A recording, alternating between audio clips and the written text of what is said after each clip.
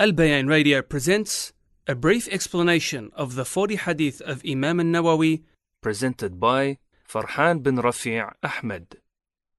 بسم الله الرحمن الرحيم الحمد لله نحمده ونستعينه ونستغفره ونعوذ بالله من شرور أنفسنا من سيئات أعمالنا من يهده الله فلا مضل له ومن يضلل فلن تجد له وليا مرشدا وأشهد أن لا إله إلا الله الأحد القهار وأشهد أن محمدا عبده ورسوله يا أيها الذين آمنوا اتقوا الله حق تقاته ولا تموتن إلا وأنتم مسلمون. Indeed, all praise and thanks belongs to Allah Tabarak wa Ta'ala alone. We seek His help, His assistance and guidance in all things. He whom Allah Tabarak wa Ta'ala guides, there is no misguidance for him. And he whom Allah Tabarak wa Ta'ala leads astray, there is no guidance for him, except through the will and permission of Allah Tabarak wa Ta'ala alone. And I bear witness and testify that there is no deity worthy of worship except Allah, and that Muhammad ibn Abdullah ibn Abdul Muttalib al-Hashimi al-Qurashi was the final messenger and prophet sent to all of mankind. O you who believe, fear Allah. Fear Allah as He deserves to be feared, and do not die except in a state of Islam. Do not die except that you are Muslims. Rabbi shrah li sadri wa yassir li amri wahlul 'uqdatan min lisani yafqahu qawli. Alhamdulillah, this is lesson 51 in our reading of the 42 hadith of Imam al-Nawawi rahimahullah. And today, walillah alhamd, we start off hadith 32. So it means we only have, insha'Allah, 10 ahadith, and we finish this beautiful series by the permission of Allah Tabarak wa Ta'ala, if He allows us the life to continue. Now, obviously, we've been gone for quite some time. Alhamdulillah, August, we had COVID in the beginning of it, and in the middle we had the urgent trip that we had to take overseas. But alhamdulillah, we're back, and inshallah the lessons continue as usual. And also, as you can see, it's just us and the malaika today. Inshallah. These are the houses of Allah subhanahu wa ta'ala, and we should never worry about the number of people that are inside of the masjid. I know there are outside brothers, there are probably more than inside the masjid at the moment. They're having a laugh. But what we have to remind ourselves constantly is that we are doing this for the sake of Allah subhanahu wa ta'ala, and that Allah subhanahu wa ta'ala is a witness on all of our deeds, and that Allah subhanahu wa ta'ala doesn't allow a single thing that we do purely for His sake, insha'Allah, except that He gives us an ajr for it. And I like to thank all of the brothers who remained. May Allah subhanahu wa ta'ala protect and preserve you all. But however, as is usual, if anyone needs to go, they're not mahbus here, we're not trying to keep you in habas, in jail over here. The door is there, and I know everyone is busy and everyone has their things. But remember, again, this is a reminder to myself before anyone else, is that we are not doing this for the pleasure of the people. We are doing this for the pleasure of the Creator Himself, Allah subhanahu wa ta'ala. And if one person listens to this, or if no one listens to this, we are doing this for the sake of Allah subhanahu wa ta'ala. That we know the famous hadith of the Prophet sallallahu alayhi wa sallam, where the Prophet sallallahu alayhi wa sallam stated that on Yawm al-Qiyamah, the Anbiya will be there. All of the messengers, all of the prophets, and some of them will have nations. Some of them will have nations as far as the eye can see, like Musa alayhi salam. However, there are others who have, some of them 2 people, some of them 1 person with them. They spent their entire lives preaching, and only 1 person is with them, or 2 people were with them, or لَيْسَ مَعَهُ أَحَدٍ, that with this prophet, with this Nabi, there's no one with him. Not a single person. Imagine an entire life of preaching for the sake of Allah subhanahu wa ta'ala, and not a single person accepts the mission. Now, do we say that this person didn't do his da'wah properly? It's impossible, because the best guide to the creation are the Anbiya, are the prophets and messengers. So what is meant by this is that hidayah is in the hands of Allah subhanahu wa ta'ala, and those who accept the message is in the hands of Allah subhanahu wa ta'ala. And we know from this hadith that the amount of people that are with you is not something that represents success. These are the Anbiya, the messengers of Allah subhanahu wa ta'ala, alayhim as-salam. And these are the most successful people of this world. They have the highest ranks of Jannah. The Anbiya wal Rusul, the prophets and messengers. And even them after an entire life. And we are nothing like the Anbiya. But we are saying that some of them preached their entire lives and there was no one there with them. Do not be disheartened. I know sometimes when I was studying in Medina and we'd attend some of the lessons of the mashayikh, and sometimes you'd be the only person. I remember one time we went to a dars of, if I remember correctly, it was the Kaba'ir of Imam al-Dhahabi. It was a reading and a commentary of al-Kaba'ir. Off the top of my head, I'm pretty sure it was that one, and it was at a masjid that was a bit far away. It wasn't easy for the students to get to. And I remember I went, and it was an announced dars in all of Medina. And I went, and with me was two other Indonesian brothers, and an entire masjid that is like maybe 6 or 7 times this size. Huge masjid, double story. And subhanallah, we went to that lesson, and that Shaykh, I'll never forget it, Shaykh Abdullah Hafidahullah Tabarak wa Ta'ala, he gave us so much ihtimam. He invited us after that to his house, and after that we started a relationship in which we were able to listen to him teaching books to us privately. And this is not something that's easy, to get a private teacher for free from his own will. And so sometimes there is a lot of khair in this.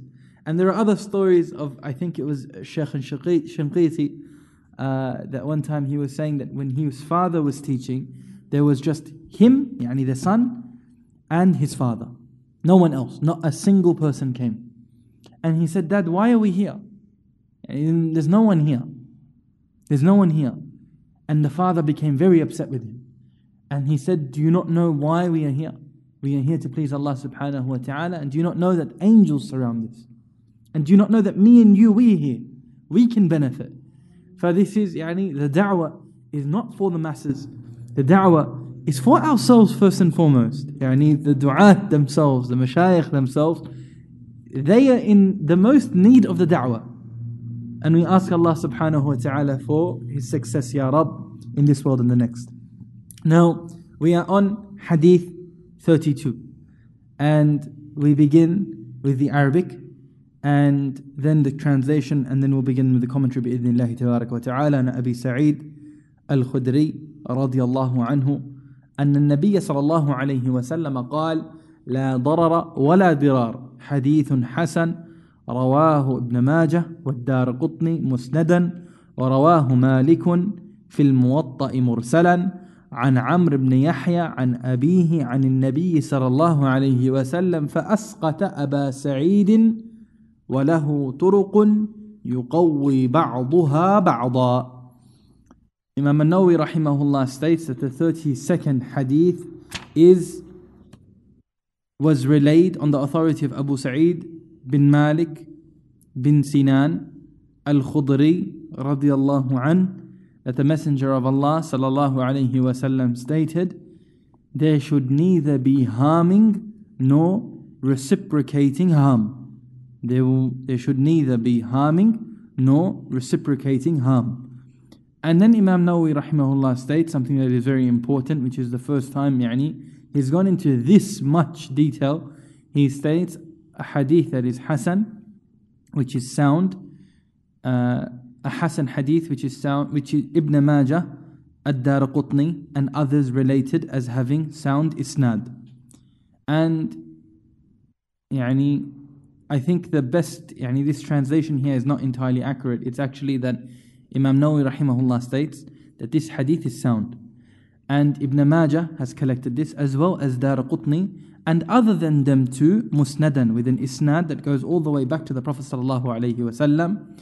And Imam Malik rahimahullah related this in his Muwatta with an isnad that had a missing link. It was mursal from Amr ibn Yahya, from his father, from the Prophet sallallahu alaihi wasallam, but dropping the name of Abu Sa'id al-Khudri radiyallahu an. And then Imam Nawawi rahimahullah states this hadith has lines of transmission which strengthen one another, so that it may be regarded as having a sound isnad. So this hadith is sound as mentioned by Imam Nawawi rahimahullah. Now, the first step that we have to take is Abu Sa'id al-Khudri. Obviously this hadith, as mentioned by Shaykh Nidal when he was introducing the lesson today, this is one of the greatest hadiths of fiqh. This hadith is one of the most important hadiths that we have in fiqh. And this hadith, subhanAllah, is one of the greatest maxims of fiqh. One of the greatest maxims of fiqh. Now, what is a maxim? It is a short statement expressing a great rule of conduct.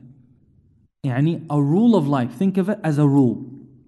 I don't want to say it's like, but I'm saying just to help you understand what a maxim is, for instance, what goes around comes around. It's a rule, right? It's a way of life. What goes around comes around. So this is similar to that.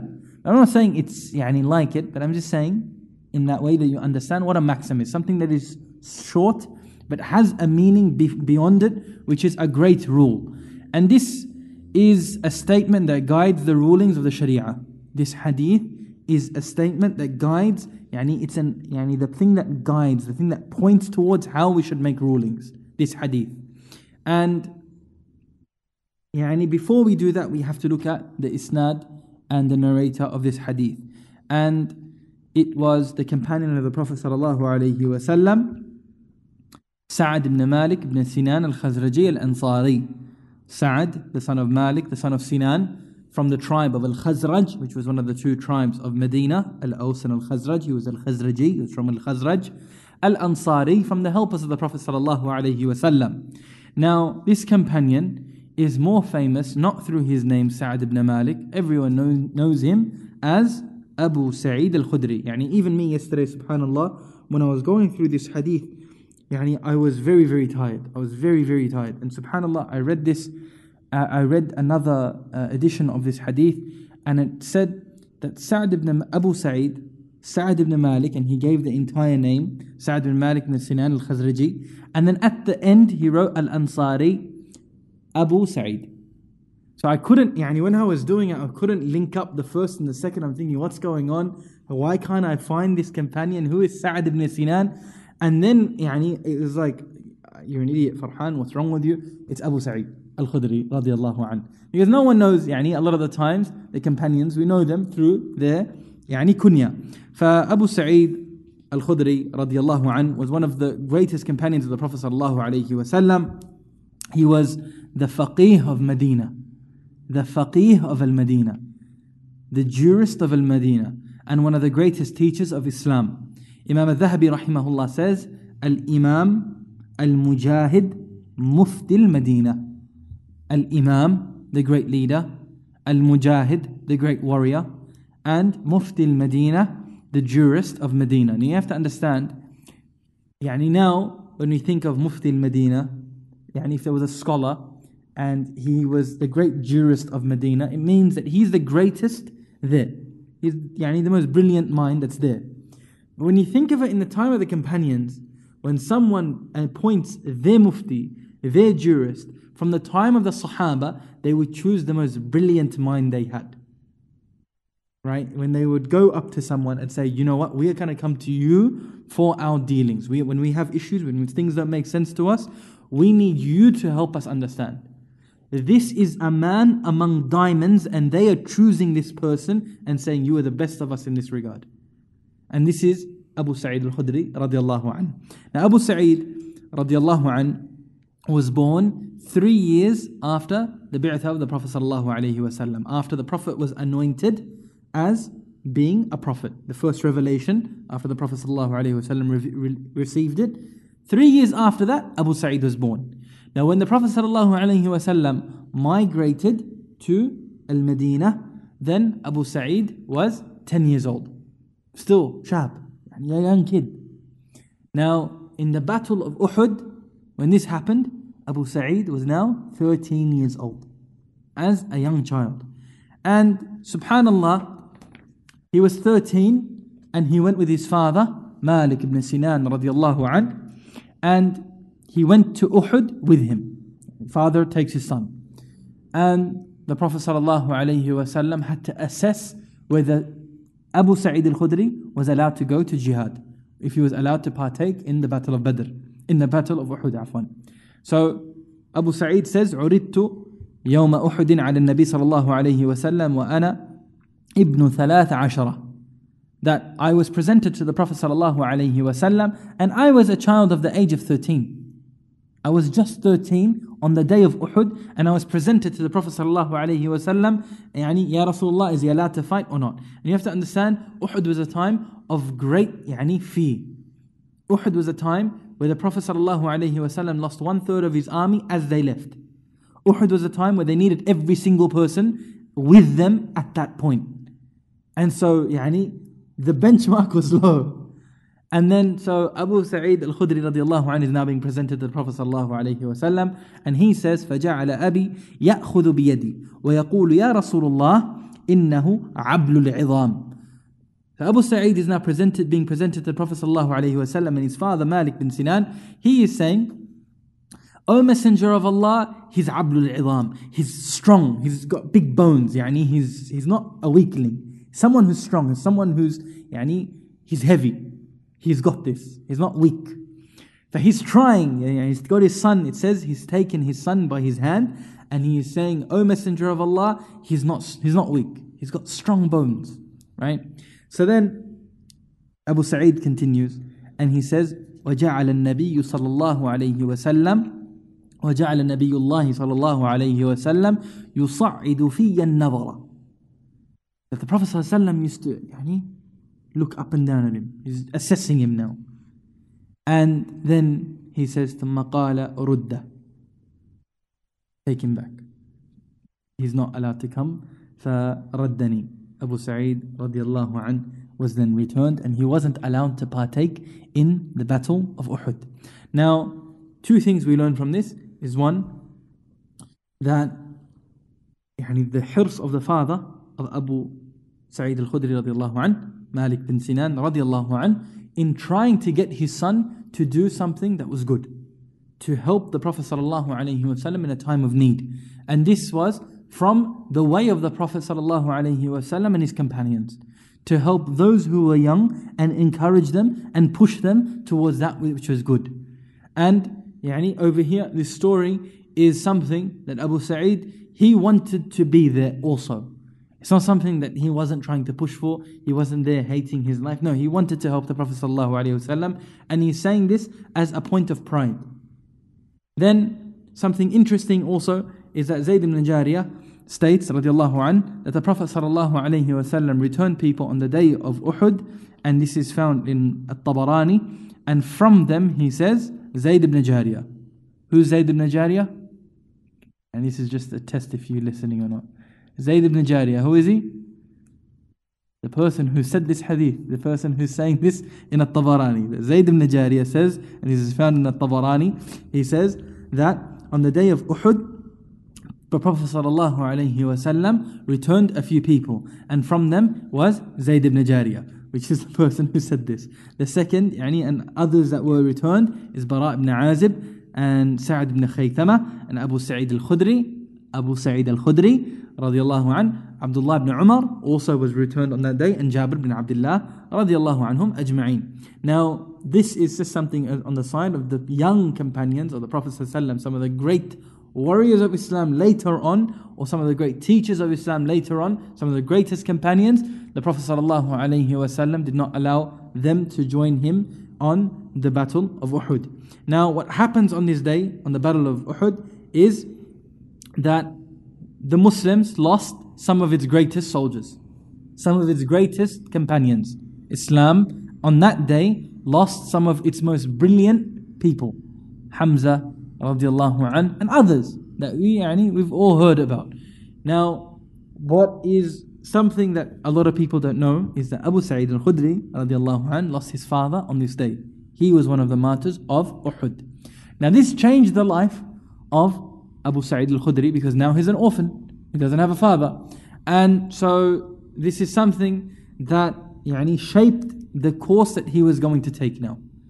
And it looks like this is the point where he furthered his studies in being close to the Prophet ﷺ and the rest of the Sahaba. Because not only did he get hadith from the Prophet ﷺ, he also narrated from Abu Bakr, Umar, Uthman, Ali, and the other great Sahaba radiallahu anhum ajma'een. And not just he became a great scholar, he became a jurist in between the companions, someone that they would go to when they needed help. And he became a teacher after the deaths of the great companions to people like Ibn Umar and others. He became a teacher also not only to the tabi'een, he became a teacher to the companions radiallahu anhum ajma'een. Now subhanallah, Abu Sa'id al-Khudri was one of the greatest companions who was responsible for the spreading of hadith, for the spreading and preservation of hadith. He helped preserve hadith of the Prophet ﷺ. And he was from the 7 of the great muhaddithin of the Sahaba. The 7 of the great muhaddithin, as-sab'a al-mukthirin, the 7 great companions who narrated over 1,000 hadith from the Prophet ﷺ. And Imam al-Suyuti rahimahullah says in his Alfiyah, والمكثرون في رواية الأثر أبو هريرة يليه ابن عمر وأنس والبحر كالخدر وجابر وزوجة النبي. That Imam Suyuti says in these 2 couplets, these lines of poetry in his Alfiyah, the 1,000 lines of poetry of hadith, he says that the great narrators of this hadith, this athar, the ones who did the most is Abu Hurairah, and then follows him Ibn Umar. Wa Anas, Anas radiallahu an, and Al-Bahr, who is referred to as Al-Bahr, as an ocean, because he was Ibn Abbas, the cousin of the Prophet sallallahu alaihi wasallam. Kal-Khudri, like Abu Sa'id al-Khudri. Wa Jabir radiallahu an, wa zawjat al-Nabi, Aisha radiallahu anha. Now these are the 7 of the greatest of the Sahaba who are known as Al-Mukthirin, those who relayed over 1,000 narrations of the Prophet ﷺ, and it is stated by some scholars that over half of hadith that we have were found in these 7 companions radiallahu anhum ajma'een. Now Abu Sa'id radiallahu an was extremely poor in his life, extremely poor, and something that was different about him and other people was that he refused to ask. He wasn't always looking for a handout. He wouldn't go out and ask for help, for money. And there's a famous hadith that is sahih, and it was that he was on the way to the Prophet ﷺ to ask. He had it, it was gone, it was finished, and then he was going to the Prophet ﷺ to ask the Prophet ﷺ for some help. And as he was going to the Prophet ﷺ, he hears the Prophet ﷺ say, "Man yasta'fif ya'iffahu Allah. Man yasta'fif yu'iffahu Allah. Wa man yastaghni yughnihi Allah." That whoever stops himself from asking, then Allah subhanahu wa ta'ala will grant him to be self-sufficient. And whoever is content, then Allah subhanahu wa ta'ala will grant him great favor. Whoever holds himself from asking, then Allah subhanahu wa ta'ala will give him. And whoever is content with what he has, if it's small, then Allah subhanahu wa ta'ala will give him more. This is, subhanallah, great advice of the Prophet sallallahu alaihi wasallam. But what's the result? Abu Sa'id hears this. He's on the way to ask. He hears this. And then he stops himself from asking. Goes back to his family. And then he says, I implemented this hadith. And he says that after a while, that our family became from some of the most wealthiest families of Medina. He didn't ask anyone. He was reliant upon Allah subhanahu wa ta'ala, and Allah subhanahu wa ta'ala increased him. Now, subhanallah, he had other mawaqif. He was there in the Battle of Al-Khandaq, and we know that the Battle of the Khandaq is the Battle of the Trench. And this was after the Battle of Uhud. And this was an attempt of Quraysh to wipe out the Muslims completely.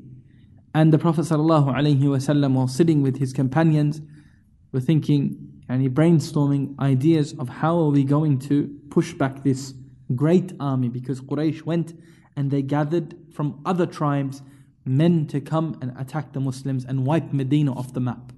What do we do now? Now Medina from one side was protected by trees, from farmland, from other side volcanic rock, places where horses couldn't go on properly. The terrain was rough. They could only be attacked from one side. So Salman al-Farisi radiallahu an, he said to the companions, this is not something that you do, but in our lands, Al-Furs, Persia, what we would do is, if we were afraid of men coming to attack us, and horsemen specifically coming to attack us, then what we would do is we would build a trench, digging in the ground a hole in between us and them, digging ourselves in, so that they can't cross.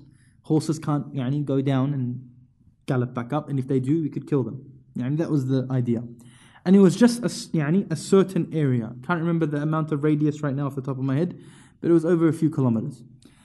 And the Prophet ﷺ, after taking the ra'i of the people, accepted this event. And this is what was going to happen. And this has never been done in the lands of the Arab previously. And then they built the trench, and the Prophet ﷺ was building the trench with the companions, digging with them. Not just, you guys sort that out, I'm going to be making dua. No. The Prophet ﷺ was there. And this was a time of extreme hardship on the companions of the Prophet ﷺ. A lot of the stories that you hear of the stones being tied on the stomachs, it happened in Khandaq. And this is a great battle that happened. And the Muslims were victorious by Allah subhanahu wa ta'ala, sending a great wind to deflect the kuffar. And that is another story, inshaAllah. Abu Sa'id al-Khudri radiallahu an also partook in Bay'at al-Ridwan, and we took this in one of the earlier classes, took the pledge of allegiance with the Prophet sallallahu alaihi wasallam, a pledge with Allah subhanahu wa ta'ala was pleased with all of those who took the pledge of allegiance. And this was one of the greatest events that helped the Muslims take Mecca. Now, do we have, is everyone okay for one more story? One more story, inshaAllah. Okay. The Battle of Al-Harra. This happened in the year 63. A lot of the great companions have passed away. The big old companions have passed away. Now this happened in the year 63. And basically what happened, I'm going to summarize, because out of the 4 people here, I think everyone wants to go. Now the Battle of Harra was, in essence, it was a political issue that had happened between the people of Medina and Yazid. And basically what happened was that the people of Medina were being filled with stories that Yazid is doing 1, 2 and 3 from fisq and fujur, corruption, drinking and what have you. And so, against the advice of the senior companions that were alive at that time, like Ibn Umar radiallahu anhu, Ibn Umar radiallahu anhuma, like Ibn Umar, he told the people of Medina, don't rebel, don't go against, you've taken an oath. And he even took his son aside and said, we have pledged allegiance to this man. And if you go and break your allegiance with him, then me and you, this is a separation between us. To his own son. To his own son. Anyways, what happens is, now news reaches that Medina has left the governance of Yazid. They've mutinied. I don't know if that's the right word, but they basically said, we are breaking the pledge of allegiance. Against the advice of the senior companions. Now what happens is, Yazid sends an army to them and says, call them 3 times to come back. Don't just go and attack, just go call three times and attack. And this happened, and it was a time of great turmoil, and it was a time of great bloodshed. The army that came from Sham to Medina basically began a rampage after Medina refused to go back to Yazid. And they began killing left, right and center. And the people of Sham who came, I think the name is Muslim ibn Uqbah, and they started calling him Musrif, because of how much death he dealt upon the people of Medina on that day. the day of Al-Harra. And some state that I think it happened for around 3 days, Allahu Alam. And basically, no one was spared. Wife, women, children, old, young, wala shay, just death. And it was sent not only to kill the people, but also to kill the companions of the Prophet ﷺ and those who were there in Medina. Because news doesn't spread as quick as now it does now, that this person is against it, this person is for it. And it was a day of dhulm, injustice. And it was a day of corruption, fisq and fasad happened on that day. However, Abu Sa'id al-Khudri, on that day, he didn't want to be part of it. He didn't want to defend even. He didn't want to kill a Muslim. So he took his sword and he went up in the mountains. And he took refuge in a cave. And this is something that is found in Al-Isaba, and it is found in of Ibn Hajar, and found in Sir Alam al-Nubala and other books of hadith and books of history. And it's something that's recorded. So what happens is, Abu Sa'id, he goes to this cave and he is there and he takes his sword, and someone from the army of the Shamiyya, they come and they see him. From the Shamiyyin, they see him. And they come, and now it's just this man and Abu Sa'id al-Khudri. Abu Sa'id al-Khudri, what does he do? He sees him and he throws his sword down, preparing for martyrdom. And this person from Sham is looking at him and he's thinking, what's going on? This guy has a sword, so he knows that there's harb going on, there's war going on, it's a battle outside. And he's throwing his sword. And he said, who are you? I'm Abu Sa'id. And he says, ask Allah subhanahu wa ta'ala to forgive me. And then Abu Sa'id says, غَفَرَ اللَّهُ ذَنْبَكَ. May Allah subhanahu wa ta'ala forgive you. And he left him alone, and then he left. And this is from the way of Abu Sa'id, where he did not fear martyrdom. He would rather stay with himself and his ideas of not wanting to harm the Muslims, and sacrifice himself to this point where he would not shed the blood of the Muslims. His jihad was with the kuffar. And another instance where it shows the shuja'ah of this man. One time he went into a masjid and he started to pray his rak'atain tahit al-masjid, the 2 units of prayer that we pray as you enter the mosque. And an army that was there in the time of the governance of one of the governors was there, and he tried to stop him. The army was there and they were trying to stop him from praying, and he continued praying, didn't care. And then they said, why didn't you stop? He said, I would not stop because the Prophet ﷺ instructed us that when we enter the mosque, even if it's Friday, we pray. And it was a day that people were listening to the governor. But this shows the way that Abu Sa'id was, and it's mentioned in the books of the biographies that he did not care in transgressing against anyone when it came to following the sunnah of the Prophet ﷺ. He wasn't fearful of what would happen to him in following the Prophet ﷺ's example and his way. And with that, inshallah, we conclude. He died in the year 74, and others stated 73, and it was after the Battle of Harra, and that is something that is mentioned in the books of Tariq. And we ask Allah subhanahu wa ta'ala to accept this from us. We ask Allah subhanahu wa ta'ala to forgive us our shortcomings. Wa sallallahu ala nabiyyina Muhammad wa ala alihi wa sahbihi wa sallam. Wa jazakumullahu khairan. Assalamu alaikum wa rahmatullahi wa barakatuh. This program was presented by Al Bayan Radio, the voice of Ahlus Sunnah wal Jama'ah.